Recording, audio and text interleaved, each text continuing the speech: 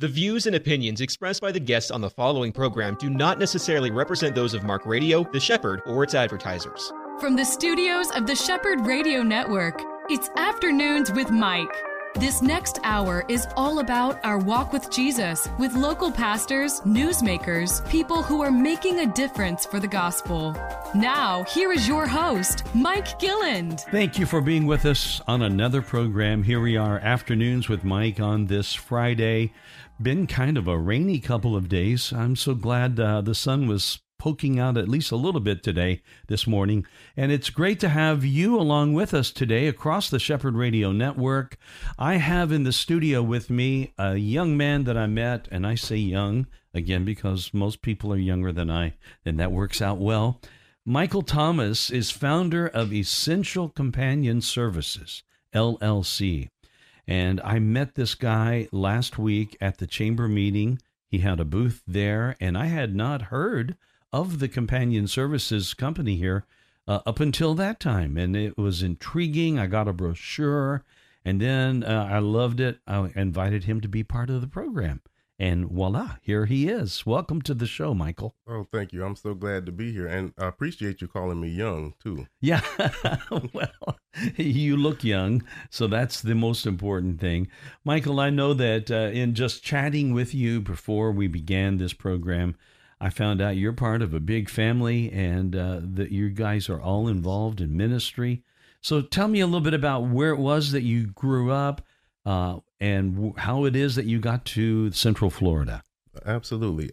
I was born in Orlando, Florida. My parents are both pastors in a church in Orlando. It's called El Bethel Temple. Mm-hmm. So I was blessed to be born into a family that talked about Jesus, and that was my childhood growing up. My grandparents were church members, and they raised my parents, and then my parents raised us. So we have a couple of generations of knowing God in our family. And in Orlando, Florida is where we live. It's a lot different now than when it was when I was a boy. I am sure that's true. Yeah. Definitely. Yeah. So you grew up, what, in the 60s, 70s? I grew up in the 70s and the 80s. Okay, yeah. See, and that's where I've got you by a couple of decades there. So that's cool. So the 70s, you got to be here in the early years of Disney? I do. I do not remember the 70s well, much. Yeah. I was born in 74. Well, there you go, yeah. So Disney was already here, but even still, or you're right, your earliest remembrances of Orlando would look a lot different than what the city looks like right now. Absolutely. It's been a huge growth in the city. Yeah. And so your family's been in this area for a long time. Yeah, my family has been here, and my family consists of 10 children. My mom had 10 kids. So I have 4 brothers and 5 sisters. Wow. I am coming in at number 4. You're number 4. I'm number 4. Yes. Wow. Now, we don't see that as often in this day and age as what it was, let's say, a couple generations back. Large families are becoming kind of almost an oddity anymore. Like, people look at that like, you've got to be kidding me. They would say, I don't have 10 people in my whole family network living in the same city that I'm living, and you've got them all in the same family. That's very, very, very true. And it's such a blessing. And as a kid, I guess I didn't feel that way, because when you have, so many brothers and sisters, you have to share everything. And, yeah. Including food and attention and your time with your mom and dad. So I didn't appreciate it as much as I have as an adult. And I realized the blessing of having so many brothers and sisters. We're all pretty close by. We have a few that are out of state. But for the majority, most of us are right here in Orlando, Florida, and doing ministry right here. It's tough to watch one of your beloved family members move away. I know my son lives in Texas, and I get that. It's hard, isn't it? Absolutely, it is. We all kind of went our certain paths once we got an adult, and we went to college or to different places. I went to the military. So we all have that experience of a brother or a sister leaving, and then it's also great when we come back. Now, are they all coming back for Thanksgiving? I think majority of them will be here for Thanksgiving or Christmas, between the both. But recently, we've all been together this year because my father was going through some illness, and we all were down here for a while. So Is he doing better? he is doing better because God is good. It's been a miraculous recovery for him. Oh, that's great. Yes. Now, Michael, growing up in this, I am sure you've got story after story, and I get it when you talk about food because, you know, when you got 10 kids grabbing for the potato bowl or the fried chicken or whatever it is that you had that night, that can you have to fight for your share, right? Absolutely. So you learn to fight when you're young in a family that big. Oh, that's great. Now, how are your siblings and even you? Is there a dream for a large family there? Well, actually, I have 7 children of my own. Come on. So, I tried to catch mom and dad, but I was not able. Yeah. But yeah, I have 7 children of my own, and that is considered large. That's very large. Yeah. We have 4. I thought my 4 was large, but my goodness, that's so great. Yes. Well, they did a wonderful thing, and if your family siblings are like you, it's a blessed family when you guys get back together again. Oh, definitely a blessed family. We have so many memories of growing up in the church. When you grow up a pastor's kid, you're in the church every time the door opens up. That's right. And I remember just being so aggravated with that as a child. Like, why do we always have to come to church? And, I didn't want to be there all of the time because, and when they opened up the church, we were there. That's right. Closed it. Whether you wanted to be there or not, you're there. Absolutely. Because that was a rule always in our household. If you lived there in that house, you're going to go to church. Mm-hmm. So, and I thank God for that now that I'm older. Yeah. And I've lived a little bit. It's really funny to see how the things that we did not like when we're young, that as we get older, they become more precious.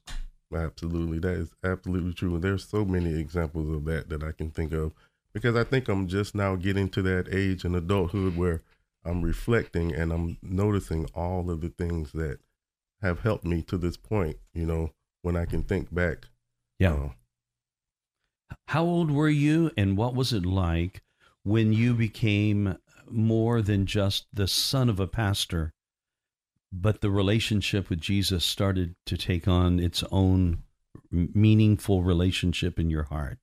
Well, I've been through so many different ups and downs. I would say when I was very young, I had a relationship with Christ, probably around 12 or 13 years of age. And of course, that was my first, giving my life to Christ experience. Mm-hmm. I think me and a lot of my friends, preteens, we were away on a church trip down in Bradenton, Florida. And a lot of us, probably about 20 or 30 of us, all gave our life to the Lord. Like at a youth camp or something? Yes. Yeah, we used to go every summer. Our church would take the teen department and the youth department off for about a week. And so that was where I gave my life to Christ for the first time. And I say the first time because, as a child, that was over the summer. So as soon as school started and we were back in school, you get drawn away. Life returns to normal absolutely, then. Absolutely. Yeah, sadly. Yeah. So that is when it began. That's when it began. I could say that it began at birth because, like I said, when I came out of the womb, there was praising God all around me. And I can remember back to being a toddler in like pre-K and standing up and quoting the 23rd Psalms and, in front of, all of the people. So I started off growing up in the knowledge of the Bible.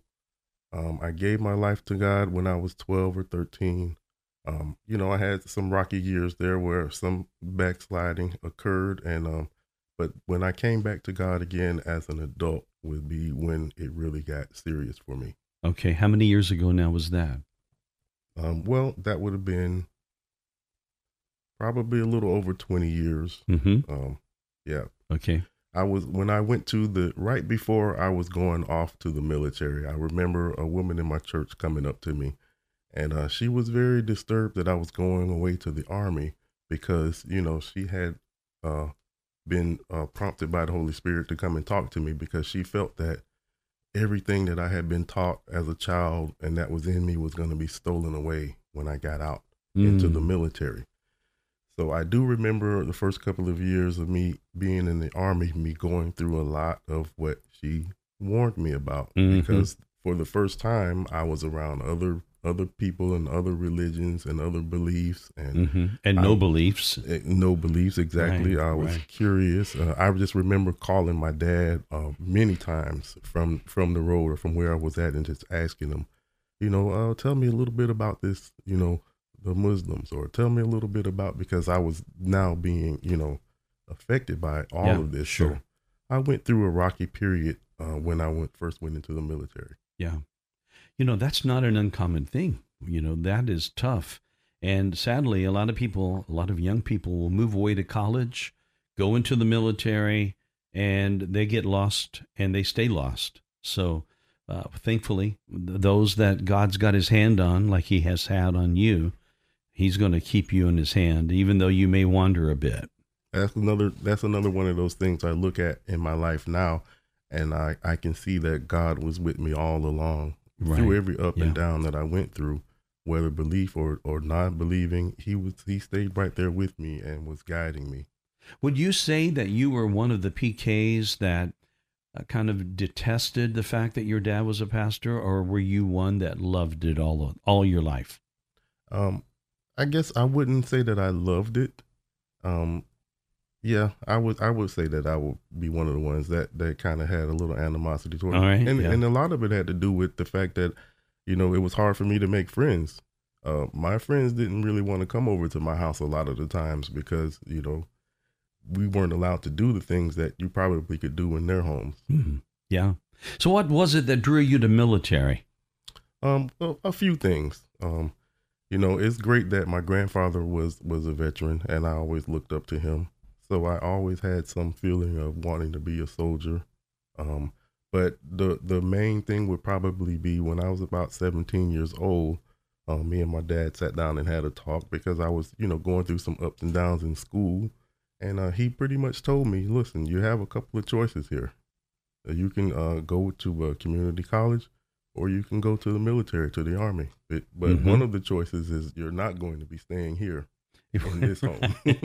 He's putting that out there. Absolutely. Yeah. So that pushed me towards the Army right there. All right. And what was that like? I never experienced what you experienced by that. I appreciate all veterans. I want you to know. And here we are. We're just on the Friday before after Veterans Day, and we've all been talking about it. We've seen a lot on television. It's been in maybe displays set up everywhere we drive, and it's rightfully so an important observation. What was that like for you, that first, let's say, couple of months when you have now you've gone through basic, or you're going into basic? What was that like? Well, I'll take you back a little bit even before that. This was the early 90s. I was in what they call the delayed entry program.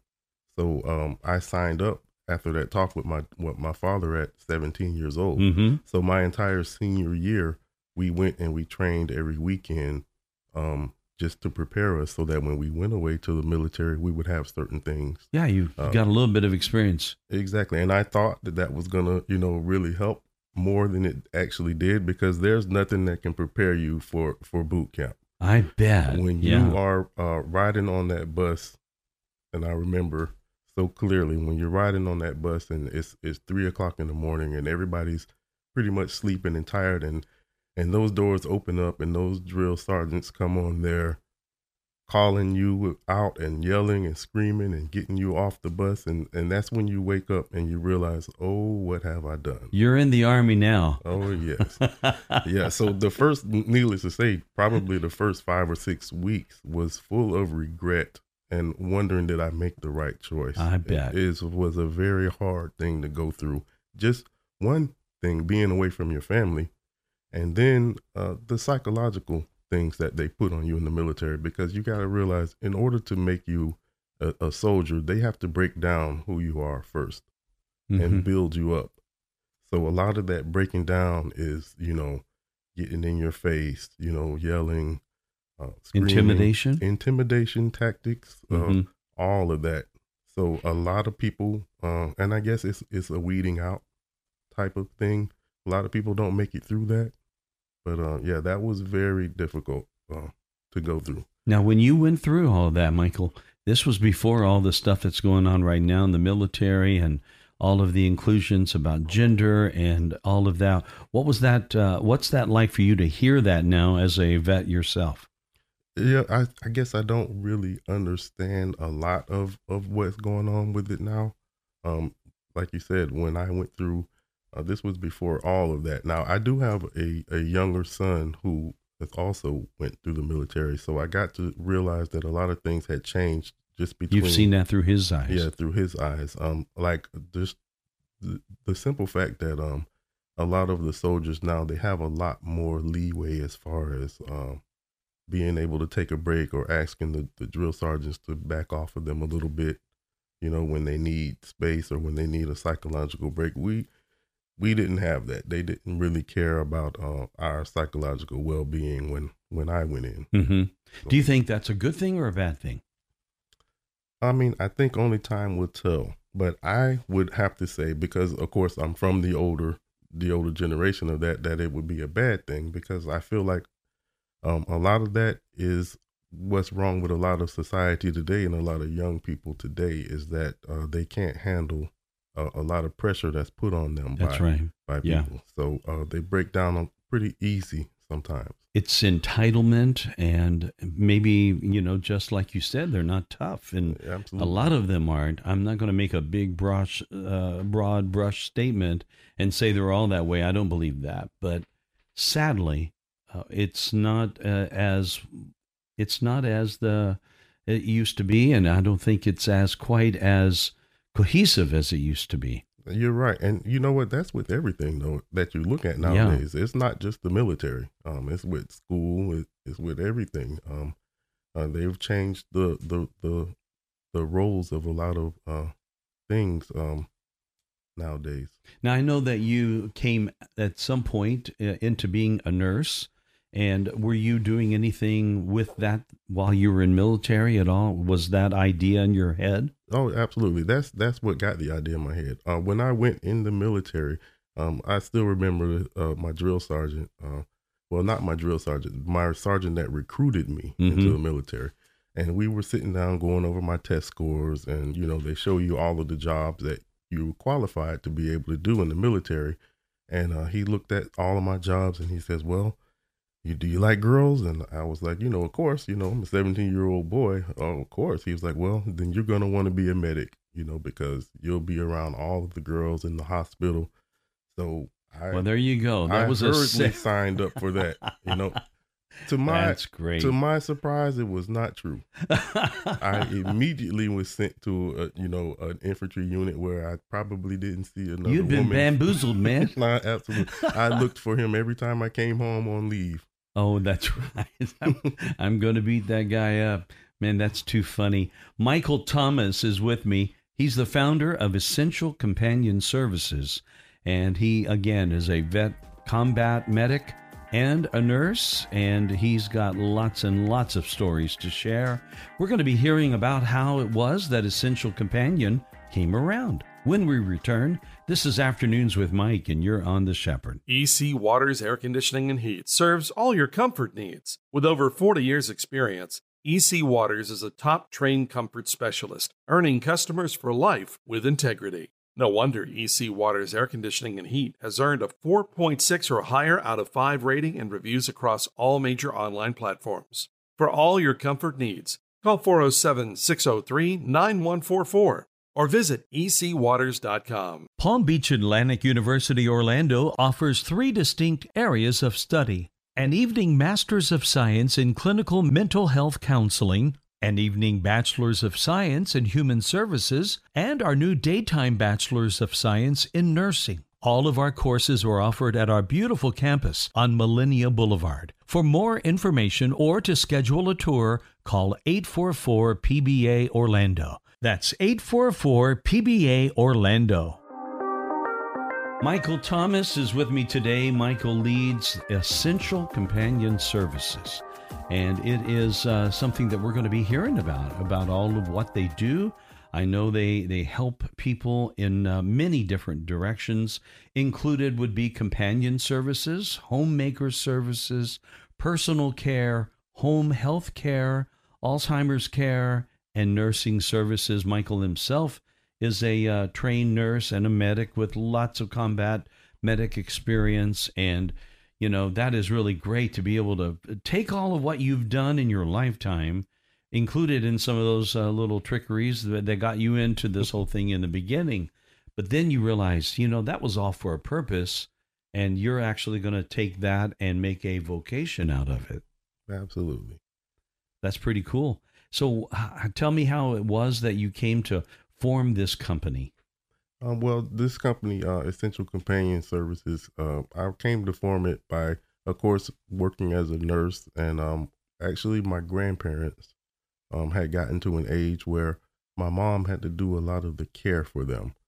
And I began to look at the situation and see that, you know, at the time, my mom still had children of her own, and she still had a job, but she then had appointments for my grandparents. Then she had to call off work, or she had to make arrangements to go and take them to a doctor's appointment. And it began to be very evident to me that there's a need for someone to help in situations like that, because we all want to take care of our parents, but we may not have the time to always do everything that's needed. So I thought of this to step in the gap there and kind of help out where it was needed.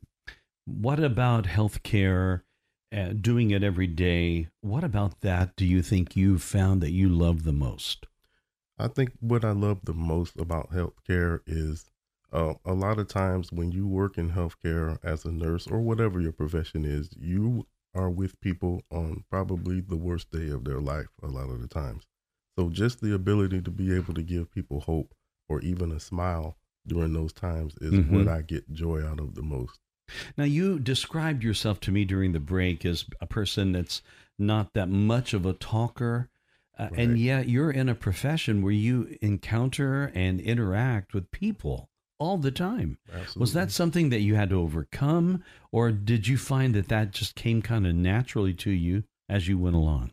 You know, I actually don't know whether I overcame it or not yet. I'm assuming the jury is still out. Yeah, the jury's still out on that one. I think that I did, because just by the fact of being a nurse, you have to be an advocate a lot of times for the patient between the doctors and their family. So I'm always have been that one that can explain what the doctor is saying, and then I can also explain to the family, you know, what the patient is going through. So just being in that profession itself has helped me to be able to speak out more and talk. Now, we talked earlier, just a moment ago, about the changes that are apparent and the things that you see differently in the military now. That's also true in healthcare. The last couple of years have brought, well, going all the way back to 2008 with the Affordable Care Act going in, all of that in early 2009. That's brought a lot of changes in healthcare. Absolutely. A lot of changes, and a lot that aren't so good. That's another reason why I went into opening up an agency of my own, is because I've worked in a lot of healthcare facilities, nursing homes, and the quality of care is compromised now because of a lot of different politics that play a role in healthcare now, as well as with now after COVID. You know, we have a lot of healthcare workers that quit working in healthcare. Some were fired. Because they didn't get the vax. Absolutely. Some were fired for not getting the vaccine. A lot of nurses that I worked with just didn't want to deal with it anymore after, you know, going through that. So we're in a stage now in healthcare where the prices have gone up. To hire a caregiver is extremely expensive now, because, you know, they can ask for whatever they want and usually get it.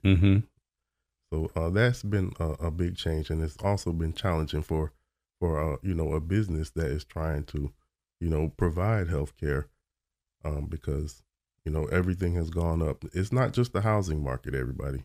Everything has gone up. Everything has. The I cost know. of everything has gone up. What about the changes in like the pharmaceutical industry that affects you as a nurse? Do you see that kind of leveling off now after COVID, or is would you say it's still in an uproar? In my opinion, I would say that it is leveling off a bit. Okay, that's good. That's good news. You know, I know a lot of people right now. We've made it through that COVID time. I think there were a lot of people wondered if we ever would. Yes. But it seems, at least right now, that people are pretty bent on making sure that we never get caught like that again. And I'm hoping that if something new like COVID comes onto the horizon, my prayer would be that we don't just respond the way we did the last time. I think Americans learned a pretty tough lesson. Yeah, I do think that. I think that it has taught us a lot of lessons. I'll share one with you. It's kind of a lesson. As I mentioned to you earlier, COVID has kind of gotten people more aware of their surroundings and, how they're feeling as far as, being sick. I mentioned to you earlier that, I called you yesterday actually to maybe cancel this because I felt like I might be coming down with a little, a cold or something. That's something that I probably wouldn't have done 10 years ago. Right. Being more aware of that now and not wanting to spread any disease or catch any disease. Yeah. I think people are being more cautious now. I think they are. And yet I wonder about the efficacy of the masks and the way that all of that, I mean, let's face it, we got so many different signals coming from the same mouths during that whole escapade. It was crazy. Absolutely. And imagine being a nurse during all of that, because, I have my own beliefs, of course, but you have to kind of be a nurse to whoever is in front of you. So there may be someone who believes in the vaccine, and there may be somebody who doesn't believe in the vaccine. Maybe a patient that believes in masks, and maybe one who doesn't. Yeah. And you have to kind of just cater to whoever you are, caring for at that time. It certainly was a time where you had to be patient with people and, let a lot of these personal feelings go. But boy, again, I'm praying that we don't ever get back to that same place. I am too. Sadly to say, it's a very high probability that we will. Yeah, that we will. I mean, just working in the hospitals now, we still have COVID here. We still sure. Yeah, we still have high numbers. We had COVID before we had COVID. Absolutely. I mean, in one degree we did. Yeah, I think that that's another thing that the government is even doing now is maybe not reporting everything like they were before because, of the public, hysteria. So in the middle of all of this, you formed this company, and obviously you're meeting a need that was there then, but it's still there now. What about what you're doing with Essential Companion Services do you find the most fulfilling, the most enjoyable? Well, of course, I love helping people. I love helping others, and it's no surprise, but there is many companies like mine. They're called home health agencies, so it's been around for a while. The difference with Essential Companion Services is that we've dedicated our company as a ministry, and so we really believe in showing the love and the care that Jesus Christ showed, to us. So that's one of our main missions, and I think that I get the most joy out of when I hear my clients or I hear people tell me, wow, nobody else would have done this for me. And I think about, well, there's somebody that did something for us all that, no one else would have done too. So I like that comparison, and I like to show the families and the patients that we have that, there are people here that do care genuinely about their well-being. There's no doubt in my mind that a person that is a believer in Jesus versus one who's not, and yet is in the same healthcare industry together, it just seems very common to me to think that a person that's a believer is going to extend more mercy and grace and have a lot more empathy just naturally. Am I wrong on that? No, I think you're dead on that one. And at least that's how it should be. If you're a believer in Jesus, because, that's one of the things that we put in all of our brochures is, we have one of our scriptures that we love, comes from 1 John through 7, where it tells us, beloved, let us love one another, for love is of God, and everyone who loves is born of God. So we like to show the love, and that's one way that we can do that is by our care. Yeah. So whether you're in healthcare or not, that's one of the things the Bible says that we will be known by, regardless of our vocation. We should be known by that kind of love. Absolutely. We should be. And it's so in the medical field that I've worked in, I've worked in all of the hospital systems here, the big ones, and you get to see a lot of healthcare practitioners react in a way that's not the way you should be because of, personal feelings. So when you have that relationship with Christ, and it does go a long way with helping you be a caregiver the way that you should be. Now, what about healthcare do you find the most challenge about? What would that be? Well, there are a lot of challenging things in healthcare. I guess, probably the most challenging would be families of the clients, of the patients. They're always a little challenging to deal with because everybody wants the best for their loved one. Sure. So a lot of times you have a defense mechanism, or you have, your, ideas of healthcare already, and you believe that they aren't. I'll tell you one story.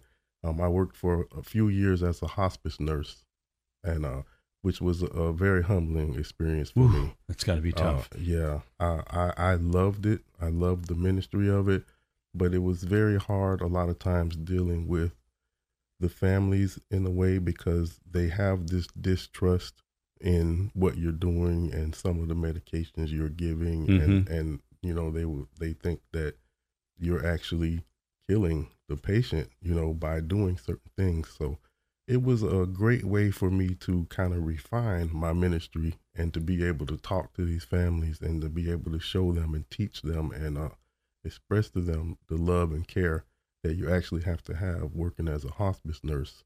I can't even imagine what that's like because you're seeing death really right before your eyes, day in and day out. Absolutely. But I'll tell you one joy that I got from it was when you're in that time with a patient and the family is probably the most vulnerable you're going to be with someone. And I really got to share Jesus with a lot of people because everybody's willing to talk at that point in time, usually. When my dad passed back in 2015, he was under hospice, I guess, from about March of that year till he passed in July.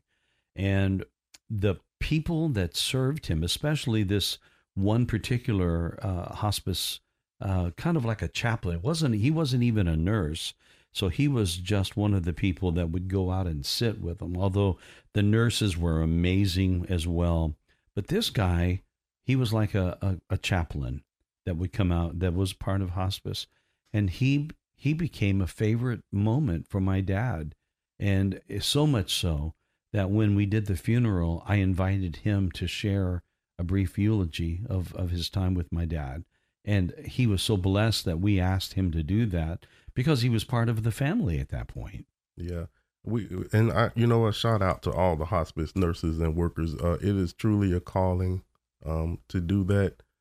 You get to see so many things working in hospice. I agree. Especially one of the things that I saw the most is just, that God is real, because you have these patients that are near death, and a lot of times they are seeing things and coming back and talking to you, and that's God calling them, and just some of the experiences that are so supernatural, That's what you have to be ready for if you're going to do what you do, because of the fact that you're helping people, like you said, in one of their most vulnerable times, perhaps one of their most difficult experience times in their lifetime. And that's where you are. And in our next segment, I'm going to be asking you about what you do with Alzheimer's and memory care, because that too is like its own little category that is becoming shockingly much more apparent. It seems to be much more frequent in this generation than what we've known in previous ones, but that's pretty great. How can people find out more about Essential Companion? Well, you can find a lot more about us on our website, which is the same as our name, www.essentialcompanionservices.com. We are on Facebook. We're on Instagram under Essential Companion Services.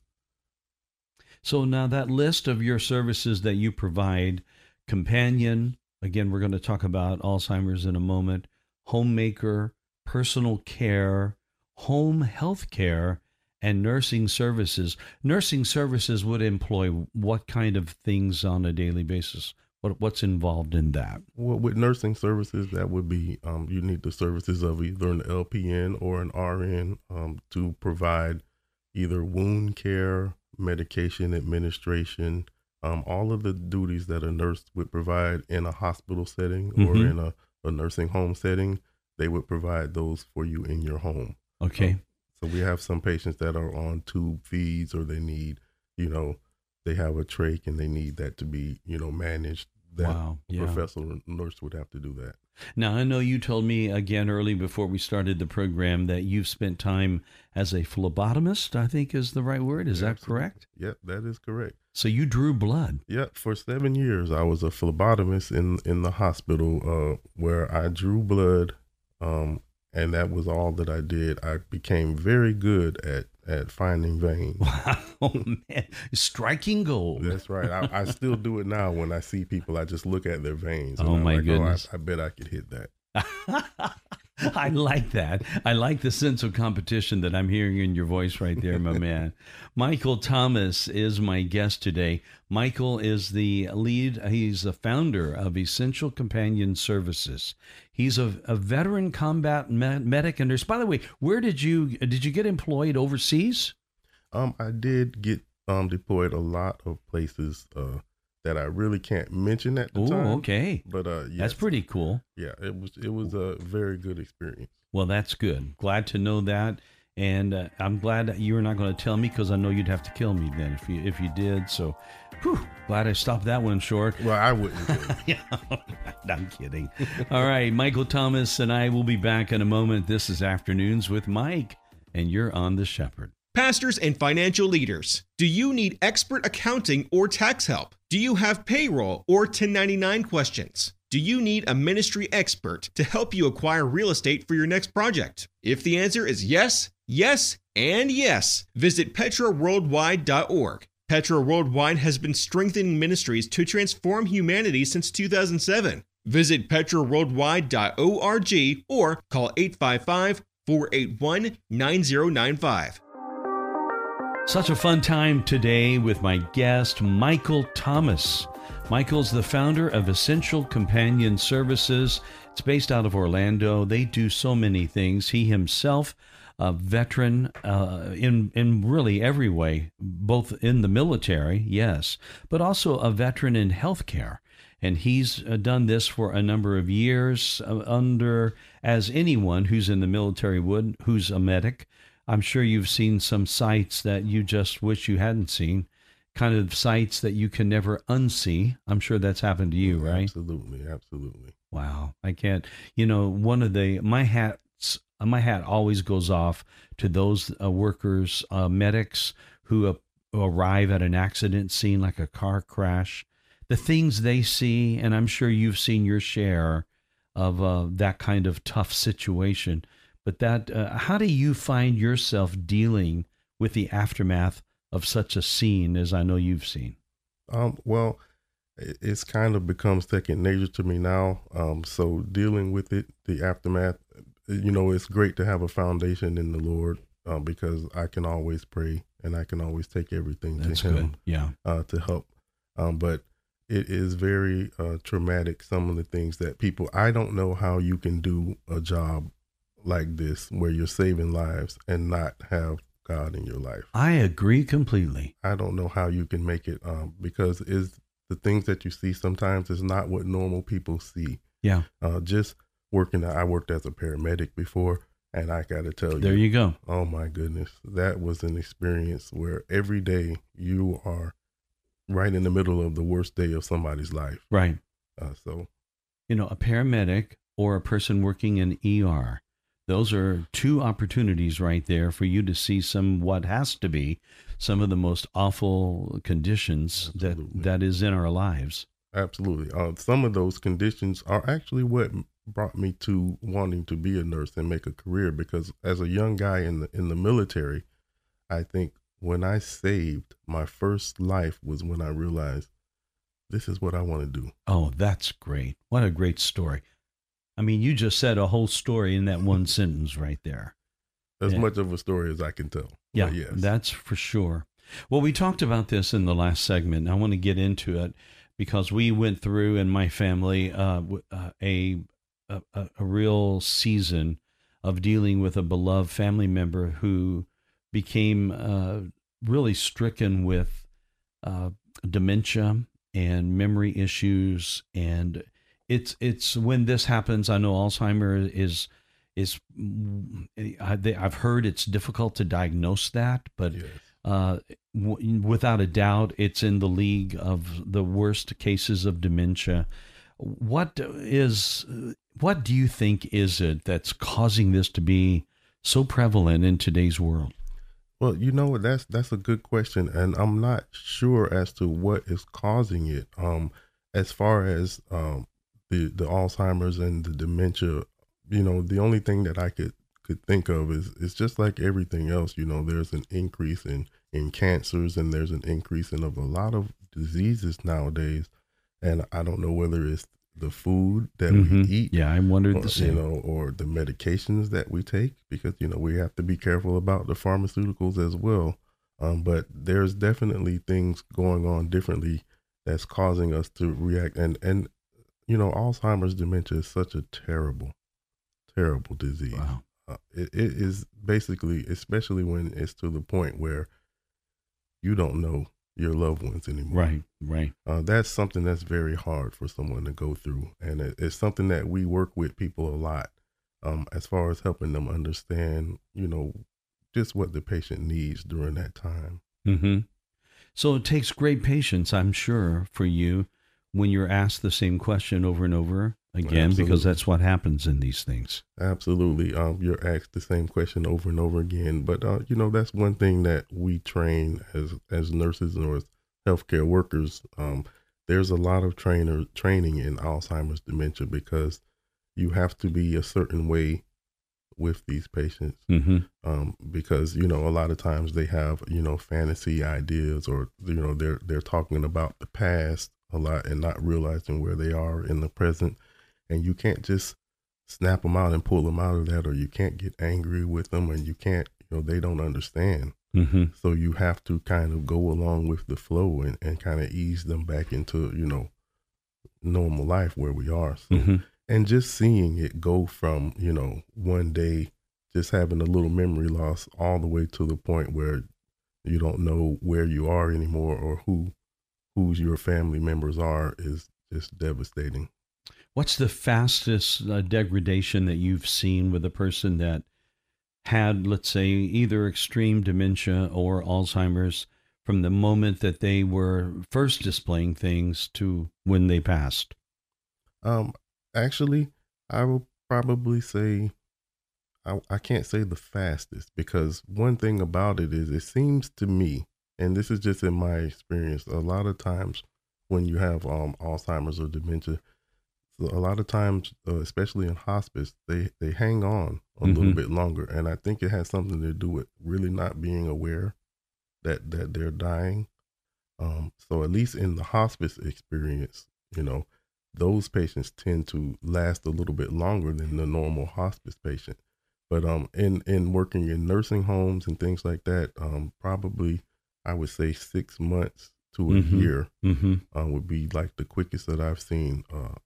About 6 months. Yeah, and some people, I think the well-documented story of Glenn Campbell, that was one of the most helpful things, and I would just put that out there.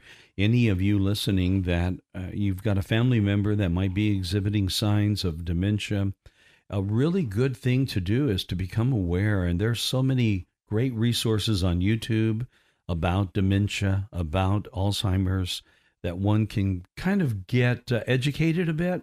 But I watched that documentary on Glenn Campbell. There's a a great documentary that they allowed. One of the things that his family and his wife, Kim, decided that they were going to document this, not for them, but for the benefit of other people.